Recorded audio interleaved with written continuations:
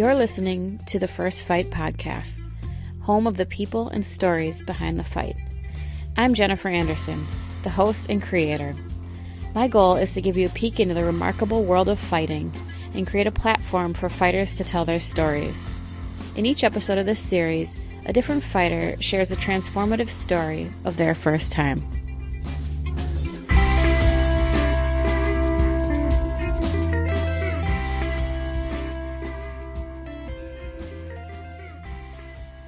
Today I'm doing another special episode where I interview someone with a different perspective of the industry, not necessarily a fighter, and today it is going to be an MMA journalist. I'll be talking with Hunter Homistek, who has worked for FloSports, Bleacher Report. He is a sports writer, a digital marketer. He recently started his own business and was also appointed as the general manager of 24/7 Fighting Championships out of Pittsburgh. So Hunter's one of the good guys. I love him. I love his work. We talk a little bit about how the landscape of MMA journalism has changed with the introduction of superstars such as Conor McGregor. We talk a little bit about my husband, Corey Anderson, as well. And Hunter actually flips the script in true journalist fashion and interviews me a bit at the end. So I hope you guys enjoyed it. I enjoyed talking with Hunter, and take a listen. Thank you so much for taking the time to come on the show. I appreciate it. Looking to get a perspective from someone different this time, a journalist. How did you get involved in MMA in the first place? Yeah, for sure. I think like a lot of people, I just really enjoyed the UFC when it was blowing up.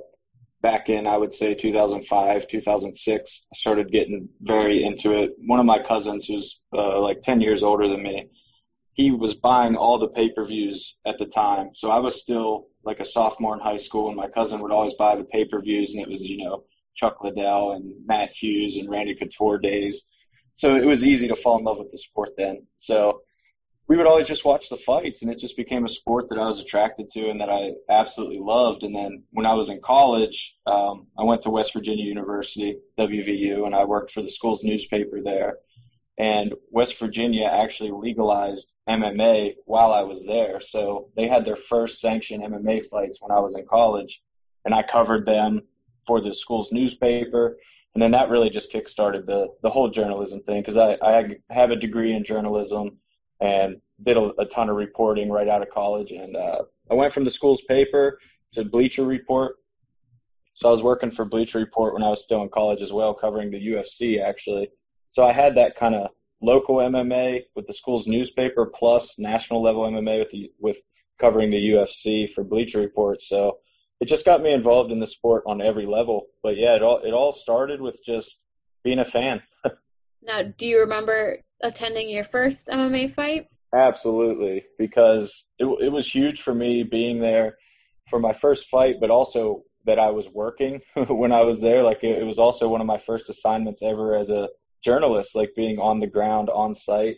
I remember being blown away by the fights live. Like the first body kick I ever heard in person, I just couldn't believe how loud and how vicious everything sounded in person versus TV. Like you can genuinely hear and feel the impact differently at live events. And I encourage everybody, I think everybody wants to go to Vegas to see a Conor McGregor fight, but I think it's just as awesome to go to your local MMA show and just see what your local fighters have. I mean, there's so many great local shows all around the United States, and there's probably one in your backyard. And like, if you're an MMA fan and you're not going, then you're doing yourself a disservice, I think.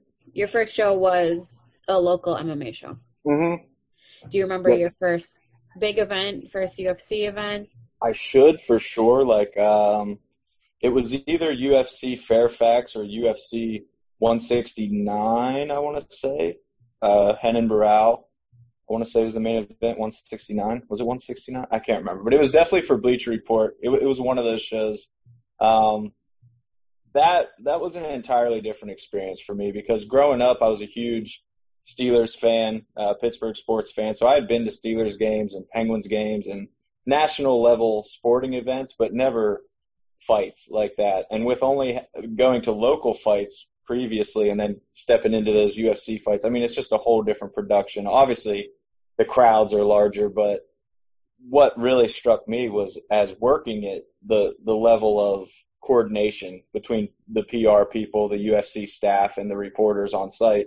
You know, when you cover a local show, it's basically you just show up and tell them who you are, and then you're free to walk wherever you want, talk to whoever you want, and just roam around and do whatever you got to do. But with the UFC, there were so many more rules and guidelines and things like that that I had to adapt to. So that was the crazy part of the experience on that level. But as far as, you know, the fights themselves, it was exactly what you would expect. Bigger, louder, just everything about it was just blown up to the nth degree. Do you think that the landscape of MMA journalism has changed a lot since you got your start? Oh, it absolutely has. I mean, I got out of MMA journalism a bit in 2018, but just from 2011 to 2018, I mean, the shifts were very obvious even then. When I started, I was so new to it that I didn't feel like I could, you know, comment on the way things were or anything like that, because I didn't know how things were supposed to be, and I had no expectations going in. So I was kind of just like a kid that like I jumped out of a moving car and was trying to keep my feet under me. Like I was just running. I was just trying to keep my feet under me and do whatever it took to make a name for myself and everything. So at first it was just hectic, but then as I settled in, I got to tell a lot of great stories and interview a lot of fighters. You know, I was always big on that versus the clickbaity style headlines and things, but you definitely saw that start to take over. You know, when Conor McGregor came and took over like he said he would, he didn't come to take part, he came to take over, and he did. And when that happened, it was like every step that Conor McGregor made had to be an article. Like no matter what Conor McGregor was doing, if he bought a new car, if he tweeted, like whatever it is, you have to cover Conor McGregor doing this. So that was insane to me. I got it. Like I have a marketing background as well, and I always have done a ton of marketing for various clients and things. So I always understood why it was important for the website that I was working for to cover these stories and why, you know, the page views and everything mattered. But as a journalist and coming from journalism school, it did sting a little bit to know that that was kind of where the industry was headed. And that's not to say that some people still don't tell amazing stories, because they definitely do, but I feel like they're much more few and far between nowadays. I've talked about how Conor McGregor kind of shifted the way things are going in my interview with Frankie Edgar, just about how fighters kind of market themselves differently now because of him. And do you believe that, you know, what MMA got out of Conor McGregor, i.e. more viewers, publicity, do you think that is worth the changes that it's also made in the fans and the fighters? I mean, there's definitely no doubt that the level of attention he brought to the sport gave new opportunities to other fighters to do their thing. Like, would Colby Covington have ever felt the need to be the character he is if Conor didn't kind of show the way with that? And I think even before Conor, obviously you had Chael Sonnen kind of doing it, but Chael did it very differently than Conor. Conor kind of went off the deep end with it. You know, with Chael, it always felt like an act, and it was always like a comedian almost, and it was just hilarious and funny. Conor made it a lot more personal with his attacks, and obviously a lot of his personal decisions, you know, being in the spotlight for the wrong reasons a lot of times gave him a different kind of edge. But it became clear that people were attracted to that, and people wanted to read those headlines, and that was the popularity contest, so to speak. Like, there's no doubt that he was winning it. And I know, like, I'm sure you've heard it, but like Colby Covington got kind of an ultimatum from the UFC before his fight with Damian Maia. They were basically like, if you don't become more interesting, we're going to have to cut you no matter what happens. Like, your contract's up. Nobody wants to watch you. You're kind of like expendable to us at this point. And that's when Colby just went full on, you know, turned full heel in Brazil and just captured everybody's attention. So you see the way he opened the doors for people to do this. And when people try and it's not authentic, it just doesn't work. But it brings fans in. And like, I do think, to your question, like, it's good that Conor did this in so many ways to open the sport up to new people who probably are very serious fans that will continue to invest their time, energy, and money into the sport, which is the goal here. But it has to come at some cost. And I think that that's kind of just like anything. You know, you have to take the good with the bad with literally anything. So it wasn't the perfect solution by any means, but I think ultimately, yes, it was worth it for the UFC and for kind of the MMA universe at large. I agree. I agree too.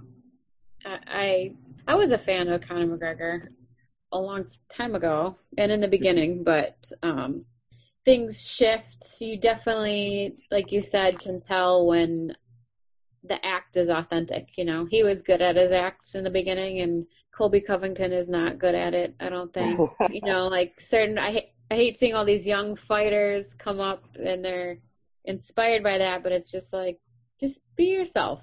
You can play up certain things, but you can just smell it when someone's not being authentic, you know? It's absolutely true. And I think it's interesting. It's something that you probably know better than almost anybody on earth because Corey's been Corey from day one. Like he's never even tried to be that guy or been anything other than himself. And he's been public about how it kind of hurt him in his UFC career. But even knowing that he should have maybe changed things, he never did. And I think that's what makes him so special is that whenever Corey talks, you know you're getting the real thing from him. You know it's the real talk from Corey Anderson, which is what I always respected so much from him, among other things. But it's cool to see him find his way and show younger fighters, I think, now that there's another way too. Like where he's at right now is on the brink of something very special, and he did it his way without giving in to that kind of trash talk, superstar popularity contest along the way. So I think just as much as Conor showed that you can do it that way, it's cool to see people like Corey show that winning fights still matters. That's great. Yeah, I mean, he definitely says what he thinks. It's a blessing and a curse of his. He's not always I'm more PC about things and I guess care a little more about image and whatnot and just playing, taking the right moves in your career. But the way we did it or he did it, it ended up working out for the best by far. So, he's happy, we're happy with it, and it's kind of the story in life. There's got to be people that are willing to stick to their guns and keep it real and have integrity, because if everyone plays that game, then nothing is real. I'm sure you've dealt with that being a journalist. It's an art, and it's easy to get pulled into like you said, the clickbait, the things that are popular at the moment get you the most views and whatnot, but it's hard to kind of stick to your guns and do it for what you think is best, what you think is good content, Yeah, it really is. And then in MMA journalism, like there's a secondary kind of challenge, I think, for a lot of journalists, and that's that the most popular writers break the most news, and it's kind of like a chicken or the egg situation. Like, do they break the most news because they're the most popular and they're the best, or do they get fed news because they're the most popular and the best? So managers are always talking to them.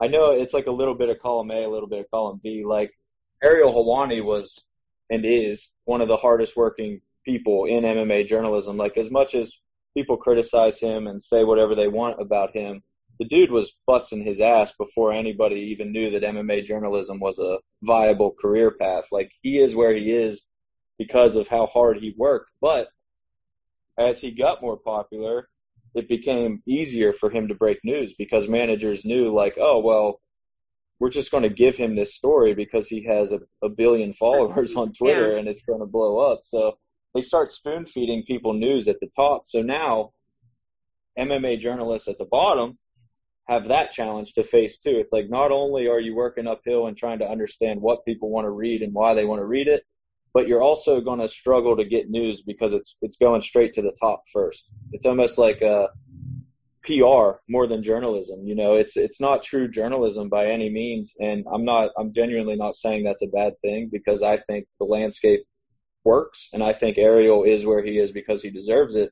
And he's certainly not the only person that benefits from things like this. But I think at the top, you see something that doesn't really resemble journalism anymore. And you see Ariel now, being on his own, being separated from ESPN, he's going rogue a lot. He's being more entertaining for sure and being more of who I think he truly is, which is awesome to see, but which they would never teach in journalism school. So I think it's cool to see that evolution of journalism. That's the natural progression of things. I think it's less, strict reporting and it's more personalities now. So I think as much as we talk about the fighters kind of showing their personality and hyping fights, journalists almost have to do the same thing now. Like a journalist needs to have an act and a brand and everything to attract the audience that's attractive. What would you say made you step away from reporting MMA? It is the pressure to do those types of clickbait articles, or? Yeah, I mean, it wasn't so much that as much as it was I had an opportunity just locally here. I live in Pittsburgh, Pennsylvania, and like I said, I grew up a Steelers fan, Pittsburgh sports fan, and there was an opening in a company that covered the Steelers, Pirates, University of Pittsburgh, and I had the opportunity to work for them, and it was kind of just like me living out a childhood dream, you know? Like I just wanted that opportunity to talk to Pittsburgh Steelers and cover Steelers games and things like that. So I did that for a year and a half and then started my own company and do a lot of digital marketing now, things like that for my clients. But also just got hired and promoted within 247 Fighting Championships, which I know Corey was just out at their show with Rex Harris's main event. So it was hilarious to bump into Corey there. I was like, of all people, like I had no idea he was going to be there. And I was just backstage. I'm like, is that freaking Corey Anderson? Like, why are you? I'm like, is that Hunter? Yeah, I was like, why is Corey Anderson in Johnstown, Pennsylvania? Like, this is crazy. But yeah, it was awesome, obviously, to bump into him. But that promotion has kind of pulled me back in. So okay. I'm doing a lot of local MMA work now, but not so much as a pure journalist or reporter, but a lot of just helping build their brand and get them where they want to be, which is, you know, the premier MMA organization in Western PA, which I think they're well on their way, man. I love the way they do things. It's really interesting for me to learn the business side of being a promoter more. So it's a really cool opportunity for me. It's something that I definitely couldn't turn down. Yeah, that's cool. Corey first met you in Indiana, he said. You were with Dwayne Finley. Yeah. Regrettably, right? Like, who wants to be associated with Dwayne? I hope he hears this. But yeah, we worked together. I worked with Dwayne at Bleacher Report and then also at Flow Combat. So, I mean, Dwayne and I were like inseparable when we worked together for a long time. You know, it was like the dynamic duo everywhere we went, road tripping and everything. So, obviously, I love Dwayne and think the world of him. Step away from MMA too? So he did for a while, yeah, but he's slowly climbing back in. Like, it's not necessarily breaking news, but he's working for a company called Spectation Sports now, and it's kind of like early days of Flow Combat, live streaming local MMA events, but they're also like heavily involved in sports betting. So it's kind of like MMA with a betting edge to it, like rooted in betting. Mm-hmm. It's actually a really interesting idea they got going on, but Dwayne just signed with them to write a couple articles here and there to kind of get his feet back into the MMA writing game. So I'm definitely obviously excited to see him get back after it. And I know just from talking to him personally, he's had a lot of other offers as well for other organizations and stuff. So I think you're going to see Dwayne get back into it heavier for sure moving forward. Nice. That's good to hear. I think it was him and you guys are all talking with Corey on a podcast. Yeah. We like the clickbait, because Corey, he was kind of not wanting to do any interviews lately because of that. So I know they were commiserating on that. Yeah, we had one of the best interviews I think of my life across any sport with Corey for that podcast. That was amazing. Yeah, it was exactly what you said. Like, and what was hilarious was that Corey said that, you know, like, I'm trying not to do as much media now because they just twist my words. But like, we talked to Michael Johnson right before that, Gray Maynard right before that. Every single fighter we talked to was saying that. So like, since I've been out of the game, apparently things have gotten even worse, because I didn't know it was at that level where like fighters didn't even want to talk to media anymore. That kind of blew my mind. It's even like, you know, legit outlets, I feel like, are still kind of, we're running articles like that. I mean, like when Corey left the UFC, you know, his manager will call, like, why are you saying this? And they're like, he's like, I'm not saying anything. Out of everything I say, they pick the one thing that'll, you know, make it look like I'm talking shit about the UFC or whatever, you know. Yeah. He just got sick of it. It just added extra distraction, and it's just not authentic, you know. You don't want to have to Right. be explaining yourself all the time, and especially someone like Corey, he doesn't always have the most tact when he's speaking. So, you know, he can definitely put his foot in his mouth sometimes, and they'll definitely capitalize on it. So, just would rather not.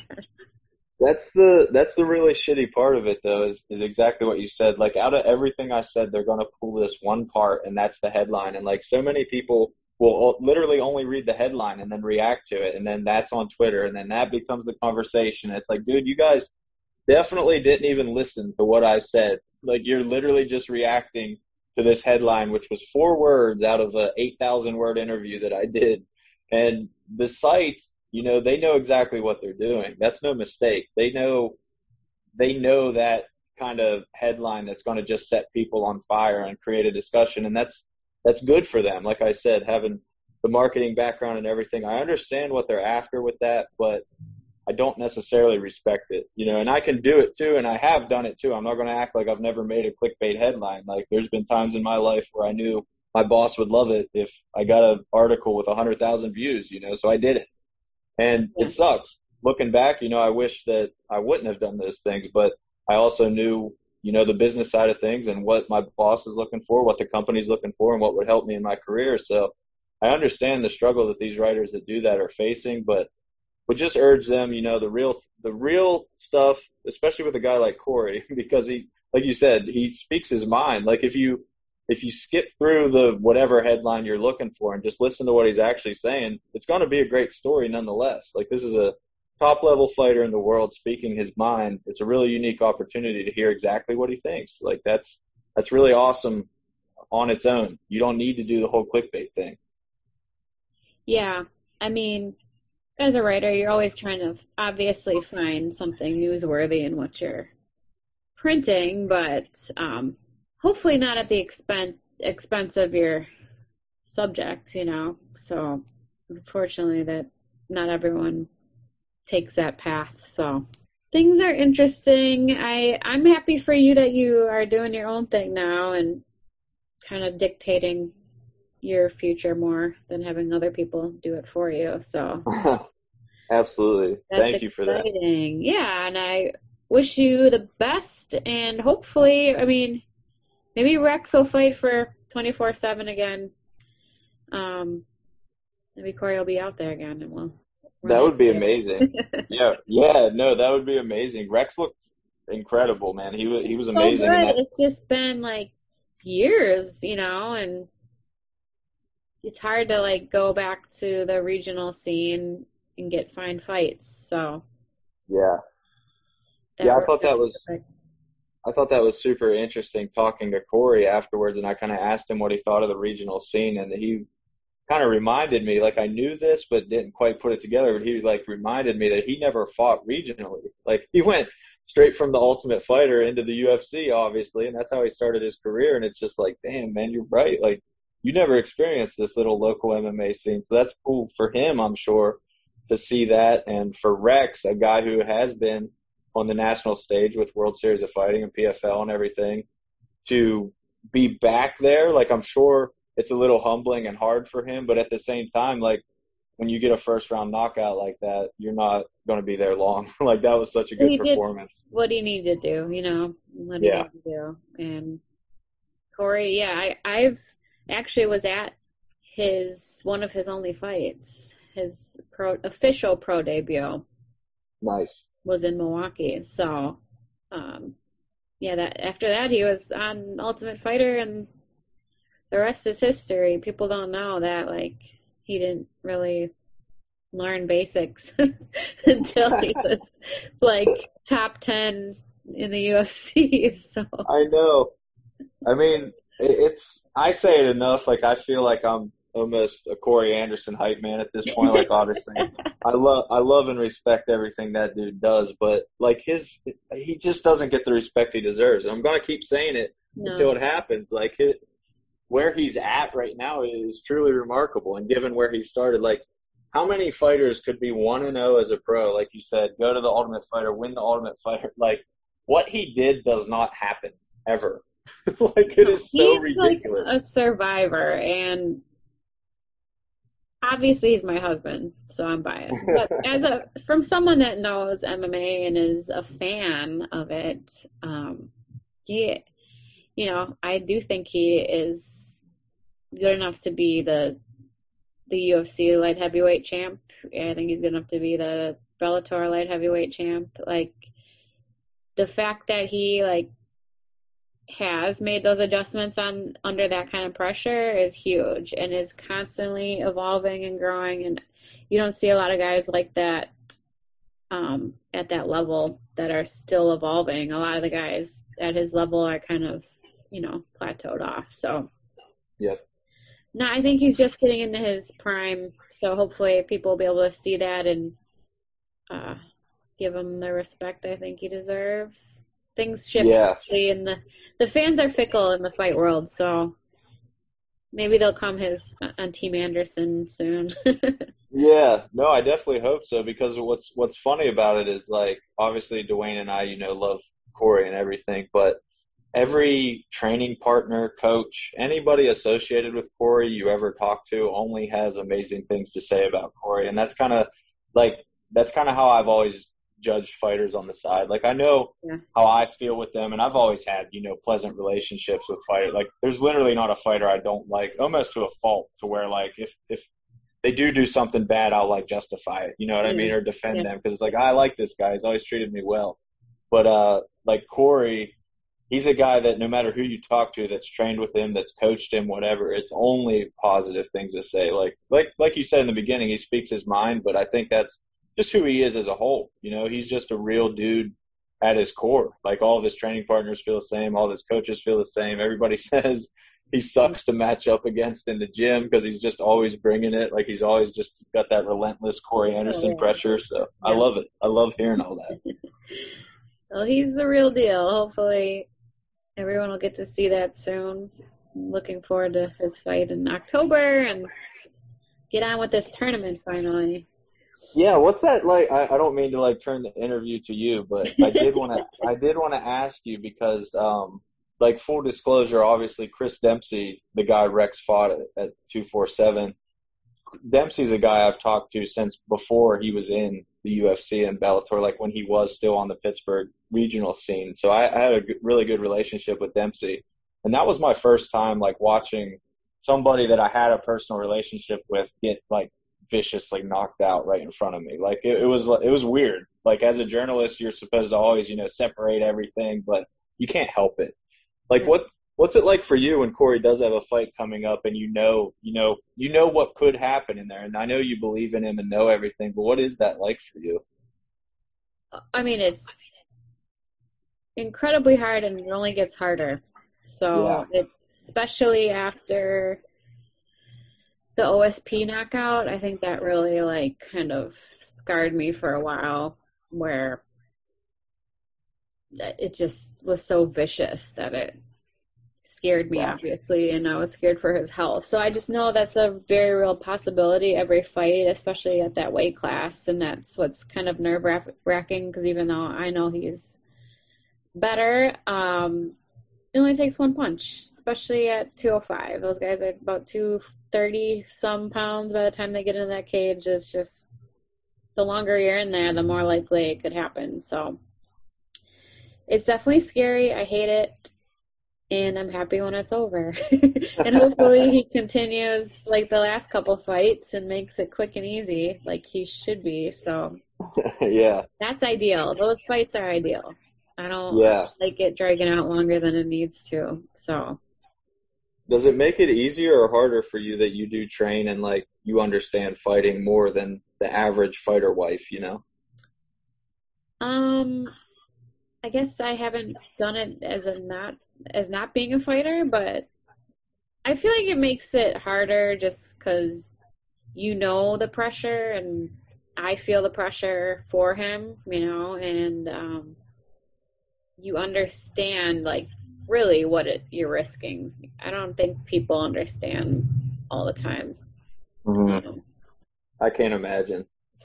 Yeah, like I said, more kids we have, longer we're together, the harder it gets. So I enjoy this, but I'll be happy when it's done. For sure. I definitely understand that. But yeah, I appreciate you taking the time so much and giving me your perspective. I definitely respect your art, your work, and I'm excited that you have ventured out to do your own thing now. Yeah, awesome. I definitely appreciate the time too. I appreciate you reaching out and giving me the chance to help Corey, build his ego a little bit on this podcast too. That's always good. Here's me talking about my husband. Yeah. Whatever. Yeah.